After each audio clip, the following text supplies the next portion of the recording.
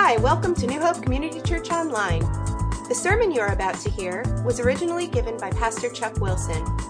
New Hope Community Church, to know, to live, and to share Jesus Christ. The title for today is Jesus Cleans House. Jesus Cleans House, clearing the temple. We're going to talk about Mark 11:15-19. Have you ever gotten really fed up with a mess? Really gotten fed up and just freaked out and started pitching stuff? Did that ever happen? Or maybe you're married to someone like that. And it just start pitching. Maybe it's the garage. You just can't take it anymore. The kids' bikes. Don't look in my garage. Maybe it's the basement. The basement just finally gets to you, and you just got to go clean it. Or it's your car. Sometimes the cars, right? You look in the back. What have the kids been doing back there? And you just finally freak out. Or maybe at your workplace, your office. You just finally had it, and you just start pitching stuff, right? It happens a lot at our house. 13 kids, you can imagine what it's like. Cleaning. The only thing we keep saying this to each other, it's like shoveling snow in a blizzard. That's what it's trying to keep our house, picking this up, picking it up. You can just go around picking everything up. It's crazy. Whenever I go to the farm with the kids in the fall, that's her revenge time. She just goes through the rooms with these garbage bags and just fills them up. And they don't even know it. All this stuff is either given away or thrown away. They don't even miss it. They don't even know it. I do. I'm like, where's my, I'll be like, where's that thing? And she just, and I'll come home and there's going to be these bags. Drop these off to this place and throw these away. And just bags and bags and bags. A lot of you have gone through this. Some of you have moved recently. You know what I'm talking about? The dumpsters, right? And just getting rid of stuff and throwing stuff in dumpsters. We don't need it, right? It's just junk. We freak out. We're going to see Jesus really freak out today because he's cleaning his house. He's ticked off, and he's going to tick off some other people in the process. We're seeing Jesus taking on the Pharisees, and this is really round 2. We looked at round 1 earlier, Mark, and then things got calm for a little bit, and now this is round 2. This is round 2 of Jesus taking on the Pharisees. And this fight has all been set up by Lazarus. Remember the Lazarus? He raised Lazarus from the dead. The people were excited. The religious leaders were freaked out. And then the triumphal entry. And they all got ticked off. Remember the rock concert, right? The rockapella group. And they all got freaked out. The mask has come up. And he's really making them angry. And now this. Clearing the temple is the final straw for them. Let's pray. Father, we pray that you would help us clean out our hearts on this Communion Sunday. Just as Jesus cleanse the temple, this is a time of cleansing for us and communing with you for us. And just pray that you would move in our hearts and speak to us. And whatever we're resistant on, to you or to your word, that we would surrender today. In Jesus' name, amen. Okay, let's read the passage. Mark 11. Hold on here. Mark 11, starting with verse 12. The next day, as they were leaving Bethany, Jesus was hungry. Seeing in the distance a fig tree in leaf, he went to find out if it had any fruit. When he reached it, he found nothing but leaves, because it was not the season for figs. Then he said to the tree, "May no one ever eat fruit from you again." And his disciples heard him say it. Okay, now that's a lead-in, but we're going to save that passage for next week, because it's connected to what we do today, but it's also connected to what follows what we do today. So hang on to those couple of verses. We're going to revisit that, and we're going to focus on 15 to 19. In fact, really look at this today. On reaching Jerusalem, Jesus entered the temple area and began driving out those who were buying and selling there. He overturned the tables of the money changers and the benches of those selling doves, and would not allow anyone to carry merchandise through the temple courts. And as he taught them, he said, Is it not written, 'My house will be called a house of prayer for all nations,' but you have made it a den of robbers." The chief priests and the teachers of the law heard this and began looking for a way to kill him, for they feared him, because the whole crowd was amazed at his teaching. When evening came, they went out of the city. So, this is actually the second time Jesus clears the temple. Did you realize that? The first time was in John chapter 2, 1 through 13. And some of you may remember when we went through the book of John years ago, that was at the start of his ministry. He cleared the temple. And now he comes to the end of his ministry, and he cleanses the temple again. And this one is recorded in Matthew, Mark, and Luke. And in verses 15 to 19, we see the cleansing, the second cleansing of the temple. Okay? And in this one, which I just read to you, first of all, this is really the second temple. The first temple was whose temple? Who built the first temple? Solomon. Okay, Solomon. David got it ready and Solomon built it, but that was destroyed by the Babylonians. Okay, the Babylonians destroyed it, but who was in charge of rebuilding that? Nehemiah was the walls. Who rebuilt the temple? Ezra. Ezra rebuilt the temple, right? Zerubbabel's temple. He rebuilt that. This temple, the second temple that was rebuilt, was damaged many times. Because there was many wars. Nothing has changed, right? There are many wars in Israel, in this area, and the temple was damaged many times. But King Herod comes along. Some of you may have heard that name before. King Herod comes along, and he remodels the beat-up temple. The second temple that's been rebuilt, he remodels it, and they started to call it Herod's temple, and he expands it, and it was very impressive, and he was trying to impress the Jews. He was the ruler of that area and some other areas, but he was a ruler, and he was trying to curry the favor of the Jews. And he also has his eyes on immortality in spite of his immorality. If you know anything about his past, you know what I'm talking about. And it was very impressive. This temple was very, very impressive. It had a huge wall built around it. In fact, there's a remnant of this wall still. Want to pull up a picture there? There's actually a remnant of this wall. Anybody recognize this? The Wailing Wall is the only part of the temple that Herod had remodeled that is still in existence, the Wailing Wall. This huge wall is a picture. And if anybody ever been to the Wailing Wall? Pretty wild, right? And what's cool about the Wailing Wall is this is God's P.O. box. Did you know that? You write your prayers, you write your prayers down, you go to the wall and you stick your prayers into the cracks. There's all these pieces of paper stuck everywhere because this is a holy site. And I remember doing it. I thought it was really cool. I got God's P.O. box right here. Everybody sticks their prayers into the wall there. And this picture that you see, that wall was one of the walls around the temple area. And inside, right where you see the Dome of the Rock, you see the mosque, the shrine there, that mosque there. That is all. That area is where the original temple was. Okay, that's where it was, and where it's going to be again someday. The third temple is going to be rebuilt on that site. What will it take? What will it take? Probably a pretty intense war. Some supernatural earthquake, some war, think what it's going to take to knock that down and put the third temple on.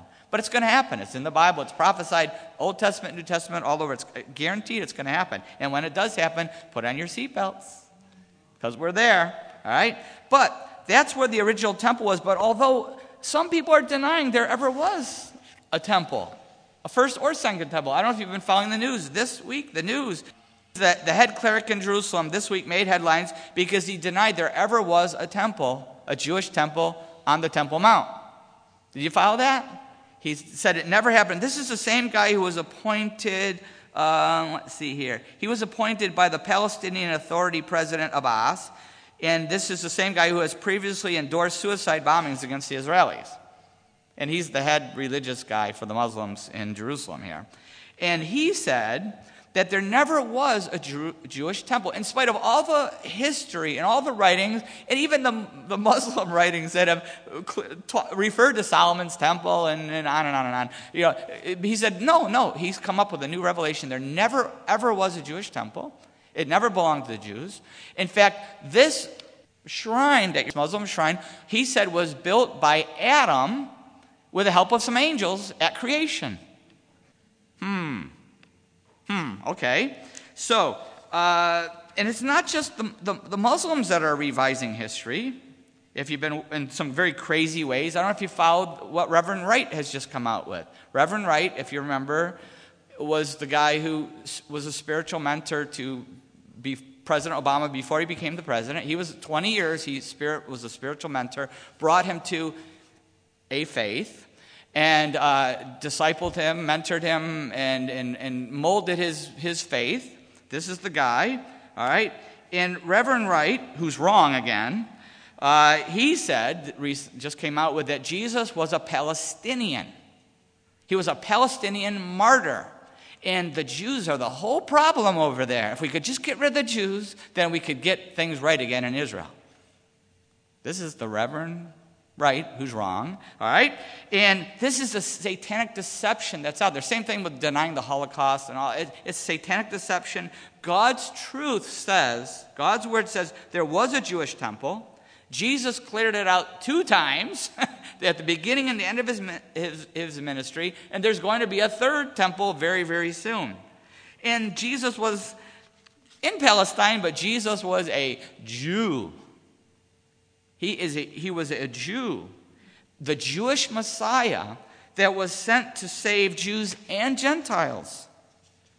And if we won't accept Jesus and his Jewish roots, in his call as a Jewish Messiah, we cannot find salvation. It's impossible. Jesus said in John 4:22, he said, salvation is from the Jews. He told the Samaritan woman, there's no other way. Romans 1:16, I am not ashamed of the gospel, because it is the power of God for the salvation of everyone who believes, first for the Jew, then for the Gentile. So there was a temple, and it had a courtyard, a huge courtyard. It was the size of a football field, the one that Herod had remodeled. It was the size of a football field, and that's where the Gentiles were allowed to go. Okay, the Gentiles were allowed there. But they weren't allowed to go any further than that, because if they did, they would be killed. In fact, they've actually found Greek inscriptions in stone. They've excavated these, and it says on them, if any foreigner goes past this, any Gentile goes past this point, you'll be killed. Only Jews are allowed past this point in the temple. Once again, crazy thinking, right, by this guy in Jerusalem, this cleric in Jerusalem, right?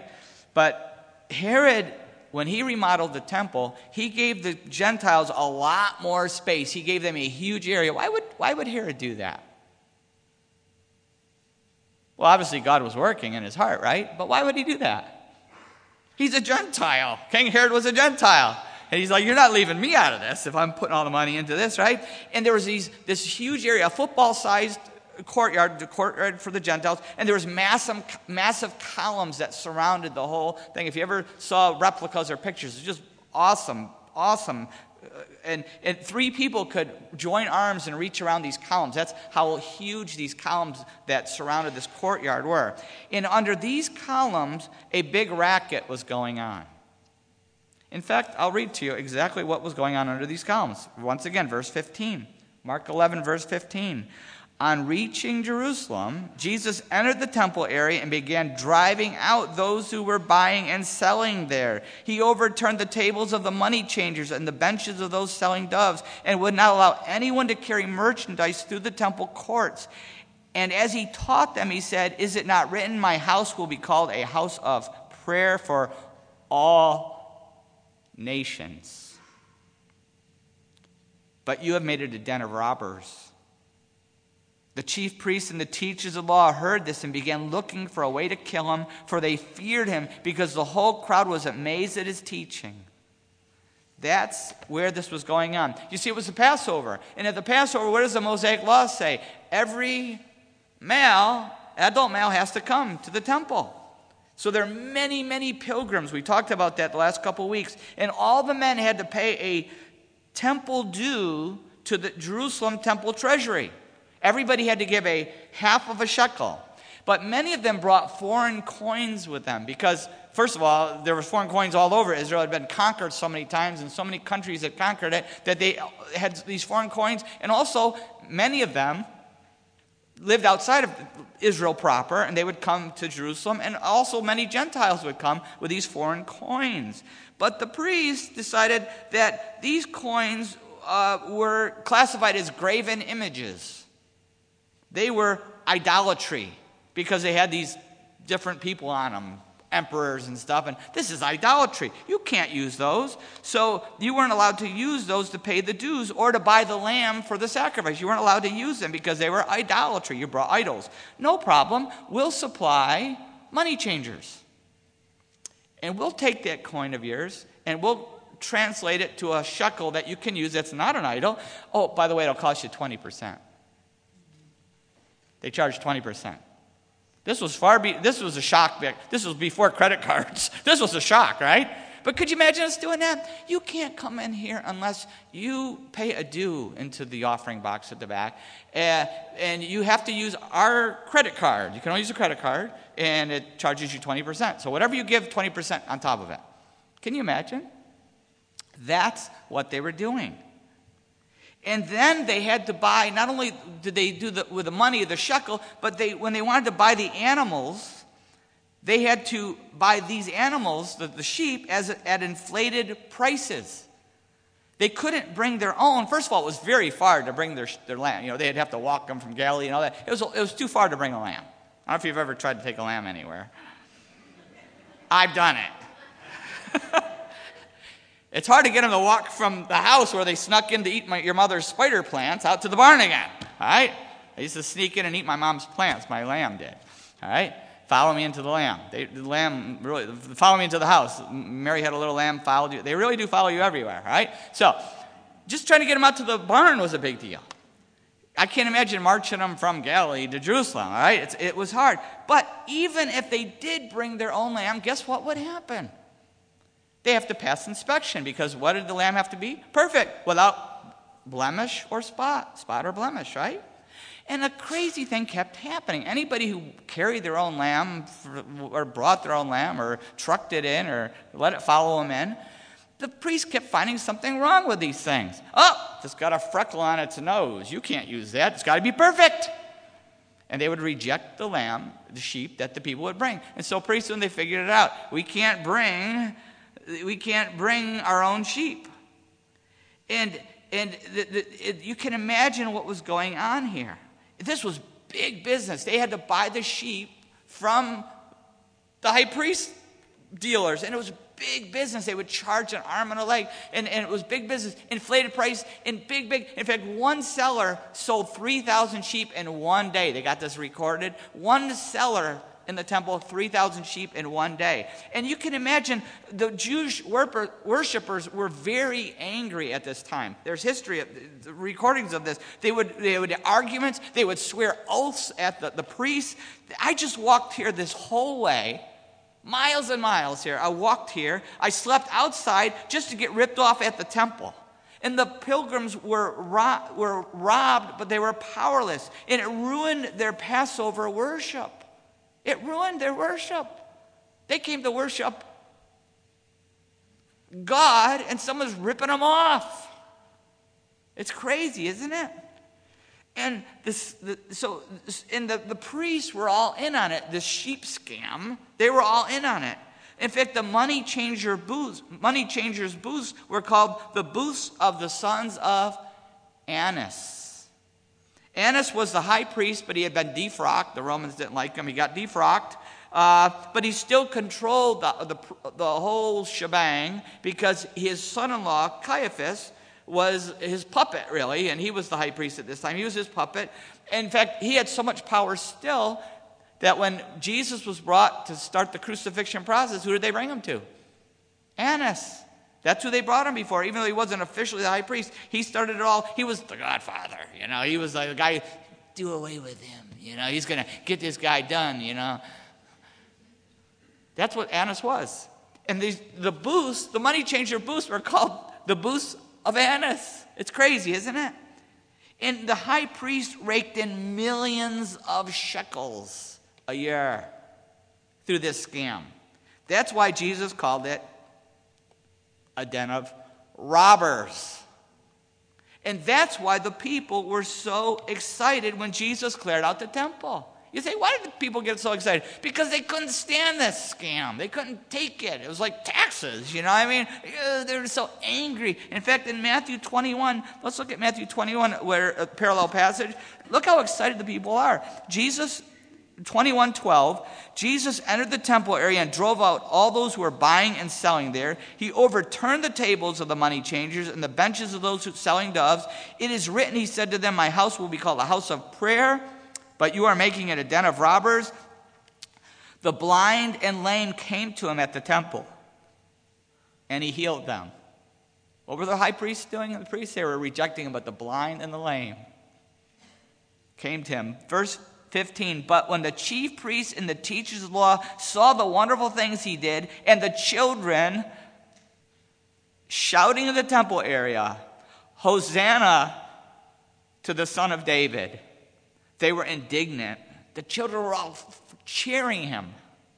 Do you hear what these children are saying? They asked him. Yes, Jesus replied, have you never read? From the lips of children and infants you have ordained praise. He quotes Psalm 8:2 to them. The people were celebrating Jesus. They were excited. Finally, someone got rid of these crooks. That's why they were so excited. And no wonder the religious leaders wanted him dead. It'd be like a mob hit. It'd be like getting on someone's drug turf and taking away their income. They wanted to kill him because he was going to take all their hard-earned, stolen money away from them, right?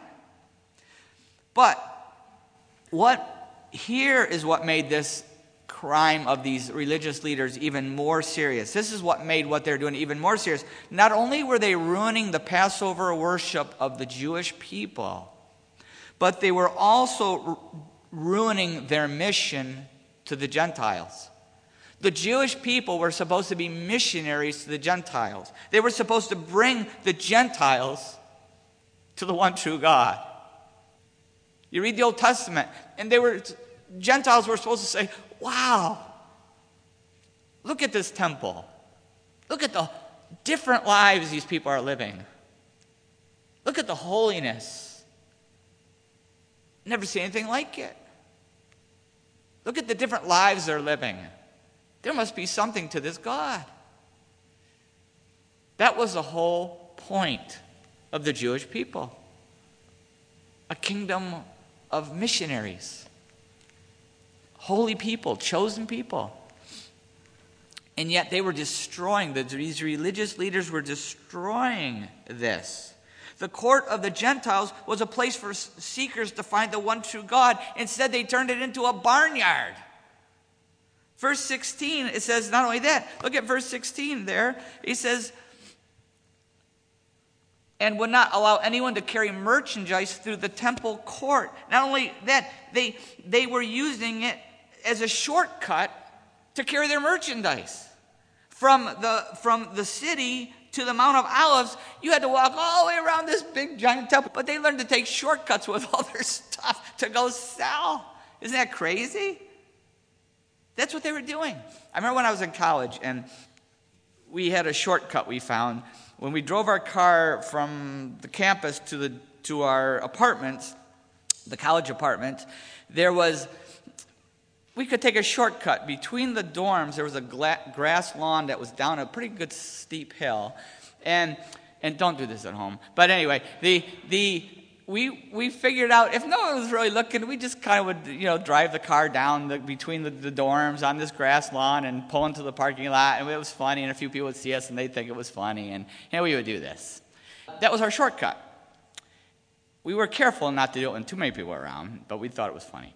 One time I'm driving the car, and I had all my buddies in the car there in the back and next to me, and we're all piled into the car, and we're driving, and they're like, take the shortcut. I looked over the hill as I was coming around. I go, no. I came around the curve. No, because there was a mob of people down there. It turned out there was some activity that we probably should have been at, but we weren't. And they were all there for this big activity. They're like, go on, come on, do it. I'm not doing it. No, I don't get in trouble. And they literally grabbed my wheel and held on and made me, all the guys, they all grabbed the wheel, and they made me drive down this hill. So I started slowing down, we're coming down, and as we got to the bottom, must have been 100 people there. The RD was there, everybody was there, and they all ducked down. They all ducked, and it looks like I'm being this smart aleck, driving down, showing off, driving in front of and what could I do? I just kind of smiled and did one of these waves, and And sure enough, I had a nice ticket on my car later. And then, not only that, not long after that, I was coming back from swim. We were swimmers and swim practice, and it was early morning. It was a Saturday morning because we had to get up early and go swim, 7 to 9 or something. Everybody's sleeping. It was raining. It was wet. We're coming back, and one of the swimming guys behind me, his name was Bill, one of my good friends. He was my roommate, too. We had 6 guys, and he was following me, and I'm not going to tell you his last name. But anyway, Bill was following me, and he decided he wanted to pass me. Well, we're competitors. We're swimmers. I'm not going to let him pass me. So I moved over, and then he tried to go this way, and I moved over, and I won't let him pass me coming back from the pool to the dorms. And it's raining and wet early in the morning, and it's almost winter. And he cannot get past me. It's like NASCAR, right? We're doing one of these, We were at the happy times yesterday with the go-kart racing. Around me, that we're doing these. I wouldn't let him by, and he knew I was going to win. I had the inside track. He's not going to beat me back to the parking lot. So all of a sudden he disappears. I'm like, where'd he go? He took the shortcut. He went down between the dorms, right? And then I knew he was going to rub it in, and the guys in the car were all laughing, and we were mad. And so we get down to the parking lot, and he wasn't there. I'm like, we won. We're all excited. And then we hear, hey, guys, come here and help me. He went down that wet lawn and lost control, skidding down the hill, and he was headed right for the dorm. He was going to crash into the dorm, but luckily for him, there was a tree just before the dorm. And it was one of these trees, by then they're 10 years, one of these circumferences things, and he hits the tree, knocks it flat, goes all the way up the tree, and flattens it, and stops just before he hits the dorm. Lucky for him. But now he's stuck. He couldn't get his car. He was stuck. The front wheels were off, spinning, and he couldn't do anything. So he's like, so I had to go in and start knocking on doors and get everybody awake and get enough guys, and we had to come out and pull the car off the tree. And then he's like, I got to get this car out of here so no one knows what I did. And meanwhile, there's people in the balconies and everything, you idiots, that's all these, right? The dean was not happy. But that's crazy, right? Crazy to take some shortcut like that. That's exactly what these people were doing. They were taking this crazy, insane shortcut through the temple. And it's just crazy that they would do this. Think about that. And only Mark records this part of it. Why would Mark record this desecration of this courtyard so much? Why would he emphasize this? Yeah, he's writing to the Gentiles. This is the gospel to the Gentiles. So he makes a big deal of it. It's his main concern. And Jesus is also very, very concerned about this too. That's why in verse 17 he says, and as he taught them, he said, is it not written, my house will be called a house of prayer for all nations? It's a big concern. He's quoting 2 different verses. In Jeremiah 7:11, this is what it says. Has this house, which bears my name, become a den of robbers to you? But I have been watching, declares the Lord. And then in Isaiah 56, 6 and 7, this is also another prophecy. And foreigners who bind themselves to the Lord to serve him, to love the name of the Lord, and to worship him, all who keep the Sabbath without desecrating it, and who hold fast to my covenant, these I will bring to my holy mountain and give them joy in my house of prayer. Their burnt offerings and sacrifices will be accepted on my altar, for my house will be called a house of prayer for all nations. God promised that godly Gentiles that were really seeking the one true God would have a place to worship him in the temple. But instead of attracting Gentiles, they were only attracting shysters and flies in this place now. And I'm sure Jesus feels the same way today, doesn't he? When he sees what is happening in his church. Not just the Reverend Wrights who are wrong, but a lot of others. You watch the TV evangelists and the TV shows, and so many of them are con artists and false teachers. The Cephalo dollars that are raising $70 million so they can get their own jet, and it's turning off masses. You know how many people talk about that out there? This is Christianity. TV preachers are Christianity. Their message is the message of the Bible. They're turning people off to the true gospel. This passage has some vital things to say to the church today. There is no physical temple right now. There's going to be a third one. But there's no physical temple today, but there's still a temple, isn't there? There's still a temple. It started right at the same time the other temple was destroyed. In 1 Peter 2:5 it says this. 1 Peter 2:5 says, "You also, like living stones, are being built into a spiritual house to be a holy priesthood, offering spiritual sacrifices to God through Jesus Christ." There's still a temple. It's called the Church of Jesus Christ. We are the temple.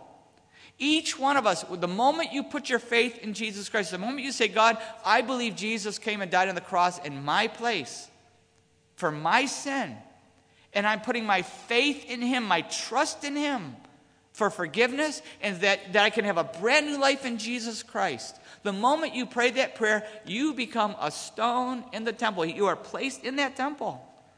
And not only that, it says not only are we a stone, but it also says we're priests. We are priests. Some of you may have grown up in a tradition, Christian tradition, where there was a priest and he was some special holy man and you had to have everything done through this guy. Listen, that's not in the Bible anywhere. The Bible teaches that the priesthood of all believers, the moment you put your faith in Jesus Christ, you become a priest of Jesus Christ. You become a priest. And not only that, we're to be holy priests. Look at what it says there. Holy priests, offering spiritual sacrifices acceptable to God. What is a spiritual sacrifice that we're to be presenting? What is that? I'll give you a hint. Romans 12:1 and 2. In Romans 12:1 and 2, it tells us exactly what that sacrifice. "Therefore, I urge you, brothers, in view of God's mercy, to offer your bodies as living sacrifices, holy and pleasing to God." This is your spiritual act of worship. "Do not conform any longer to the pattern of this world, but be transformed by the renewing of your minds." Our very own bodies are living sacrifices. Our bodies are the living sacrifices. Now get this, we are the priests and we are the sacrifice. Do you get that? Not only are we the priests, but we're the sacrifice. We're to offer our own self, not a dead lamb. That's already been done. Jesus died for us. But a living sacrifice. It's our lives that we're to offer.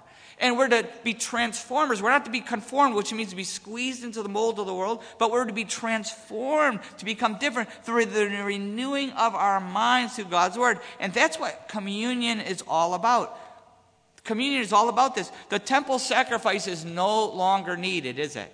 Why? Because Jesus, the Lamb of God who came to take away the sin of the world, he was sacrificed on the cross for our sin. It's already been done. It's done. In fact, in Hebrews 10:10 it says this. In Hebrews 10:10, "And by that will we have been made holy through the sacrifice of the body of Jesus Christ once for all." Once for all. It's done. Once Jesus was the Lamb of God. Once he was sacrificed, it wasn't needed anymore. He doesn't need to be sacrificed anymore. Some of you grew up in tradition where you sacrificed every Sunday and you had to, you know where it goes from there. That's not in the Bible. Once for all, it is finished. And once that was done, Jesus was the ultimate sacrifice.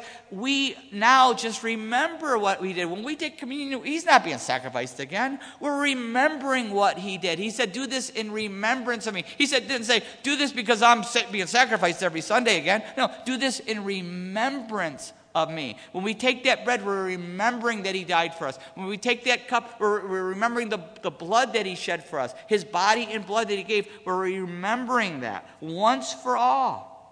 But it's also a time to purify, not just to remember what Jesus did, but it's a time to purify.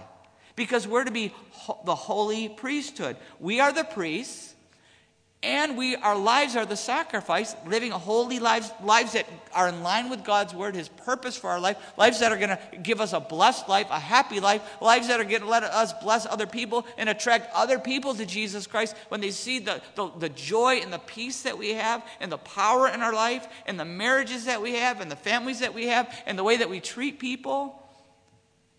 That power. So we are the priest, we're the sacrifice, and not only that, but also we are the temple of the Holy Spirit. We are the temple, the priest, and the sacrifice all rolled into one. In fact, each one of us, the moment you put your faith in Jesus Christ, you're not just a stone in the temple, but you're actually a personal temple of the Holy Spirit. In fact, in 1 Corinthians 6:18, it says this. In 1 Corinthians 6:18, look what it says. Flee from sexual immorality.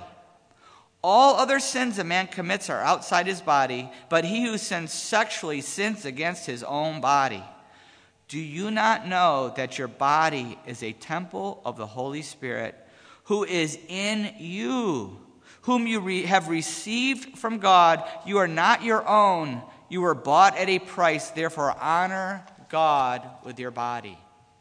The moment you put your faith in Jesus Christ, if you've done this, the moment you put your faith in Jesus Christ and gave your life to him, the Holy Spirit came inside of you. And you became not just part of the stones of the body of Christ where the Holy Spirit is, but the Holy Spirit, you became a temple yourself. The Holy Spirit is actually living inside of you. He's there. We, as Christians, are we offering spiritual sacrifices to Christ that are acceptable to God? Are we living these holy lives? That's the whole point of communion. It's a time to commune with God, to reconnect, to prime the pump for ongoing communion. But it's a time to say, what do I need to repent of? What do I need to confess? What do I need to cut out of my life? What do I need to get help with? Because sometimes you come month after month to communion, and if we're struggling with the same thing, it's time to talk to somebody. Talk to me. Talk to another Christian brother or sister. Talk to somebody. Talk to a Christian counselor. Talk to somebody. We just don't want to have the same strongholds in our life time after time. I'm not saying we do need God's mercy and grace. There's always a battle. But there's something that's haunting us and holding us back and keeping us from living that life. Get someone to help, because we need each other. It's the body of Christ. Confess your sins one to another. James talks about that. Very, very important to get some help with that. I want to ask you this question. Can you commune with God? Is the Holy Spirit in you? Have you ever put your faith in Jesus Christ? Have you ever given your life to him? You can do that today. If you've never given your life to him, you can do that today. You don't need a priest. You don't need a religious ritual. You don't need a special rite. It's through Jesus Christ and him alone. He's through God's one and only Son. John 3:16. I'm in a rut. I can't get through a sermon without this one. For God so loved the world that he gave his one and only Son, that whoever believes in him shall not perish but have eternal life. Have you ever believed in him? Not just it's not talking about mental. This is talking about knowing something, but with your heart. The Greek word means to cling to put your total trust in, to put all your hope in. That's what the word means. Have you ever put your hope and trust in Jesus Christ? His death on that cross, saying, God, I believe Jesus died for me so that I could be forgiven. I ask you to forgive me. I put my faith in him. I give my life to Jesus. Have you ever received the Holy Spirit through faith? We're going to go to communion now. And I already explained what it is. The bread represents the body of Christ. And the cup of grape juice represents the blood of Christ. And it's a time to remember what Jesus did for us. But it's a time to really spark our memory and to cleanse ourselves. And anybody who has put their faith in Jesus Christ and our sins are confessed, that's what this is for. You may be here today and you're not ready to put your faith in Christ. That's okay. Just wait. Nobody's videotaping. We don't record who comes up front. Nobody knows. This is between you and God. If you're not ready to do that, wait. Just take this time to pray. But I hope that if God is speaking to your heart and you're ready, that today's the day you'll do that. You'll put your faith in him today and commune with him not just this morning, but every day talk to him and spend time with God. Also, if there's a sin in our life, Maybe there's a sin in our life that God has been convicting us of, and we will not surrender it. I'm not talking about something we struggle with. We always struggle with something, right? I'm talking about something we won't surrender. We won't say, God, help me. Forgive me and help me. I need your mercy and grace in this battle. That's all he's asking for. But if there's something that you're not willing to surrender, then don't take the Lord's Supper in an unworthy way. Very, very serious. What we do is we just have some worship music playing. When you feel ready, just come forward and take it and go back to your seat. You could take it by yourself. You could take it with your family. You could take it with a friend. However, it's between you and God. However, I hope everybody can, and I hope everybody does, but it's between you and God. That's between you and him. Let's pray. As we go to this time of prayer, can we commune with God today? Maybe you haven't been able to commune yet because you haven't put your faith in Jesus, but the Holy Spirit is speaking to you today. You feel God pulling on your heart today. And you know this is the day of salvation. This is the time. For God so loved the world that he gave his one and only Son, that whoever believes in him shall not perish, but have eternal life. Right where you're sitting, you can put your faith in Jesus. Pray to him right from your heart. Pray to him. Say, God, I believe Jesus died for me. He died on the cross for my sin, for every wrong thing I've ever done or ever will do. I believe that. I don't want that sin anymore. I don't want that old life anymore. I repent of that. I walk away from that. I turn my back on that old life. I put my faith in Jesus. I ask you to forgive me because I'm putting my faith in Jesus. I give my life to your Son.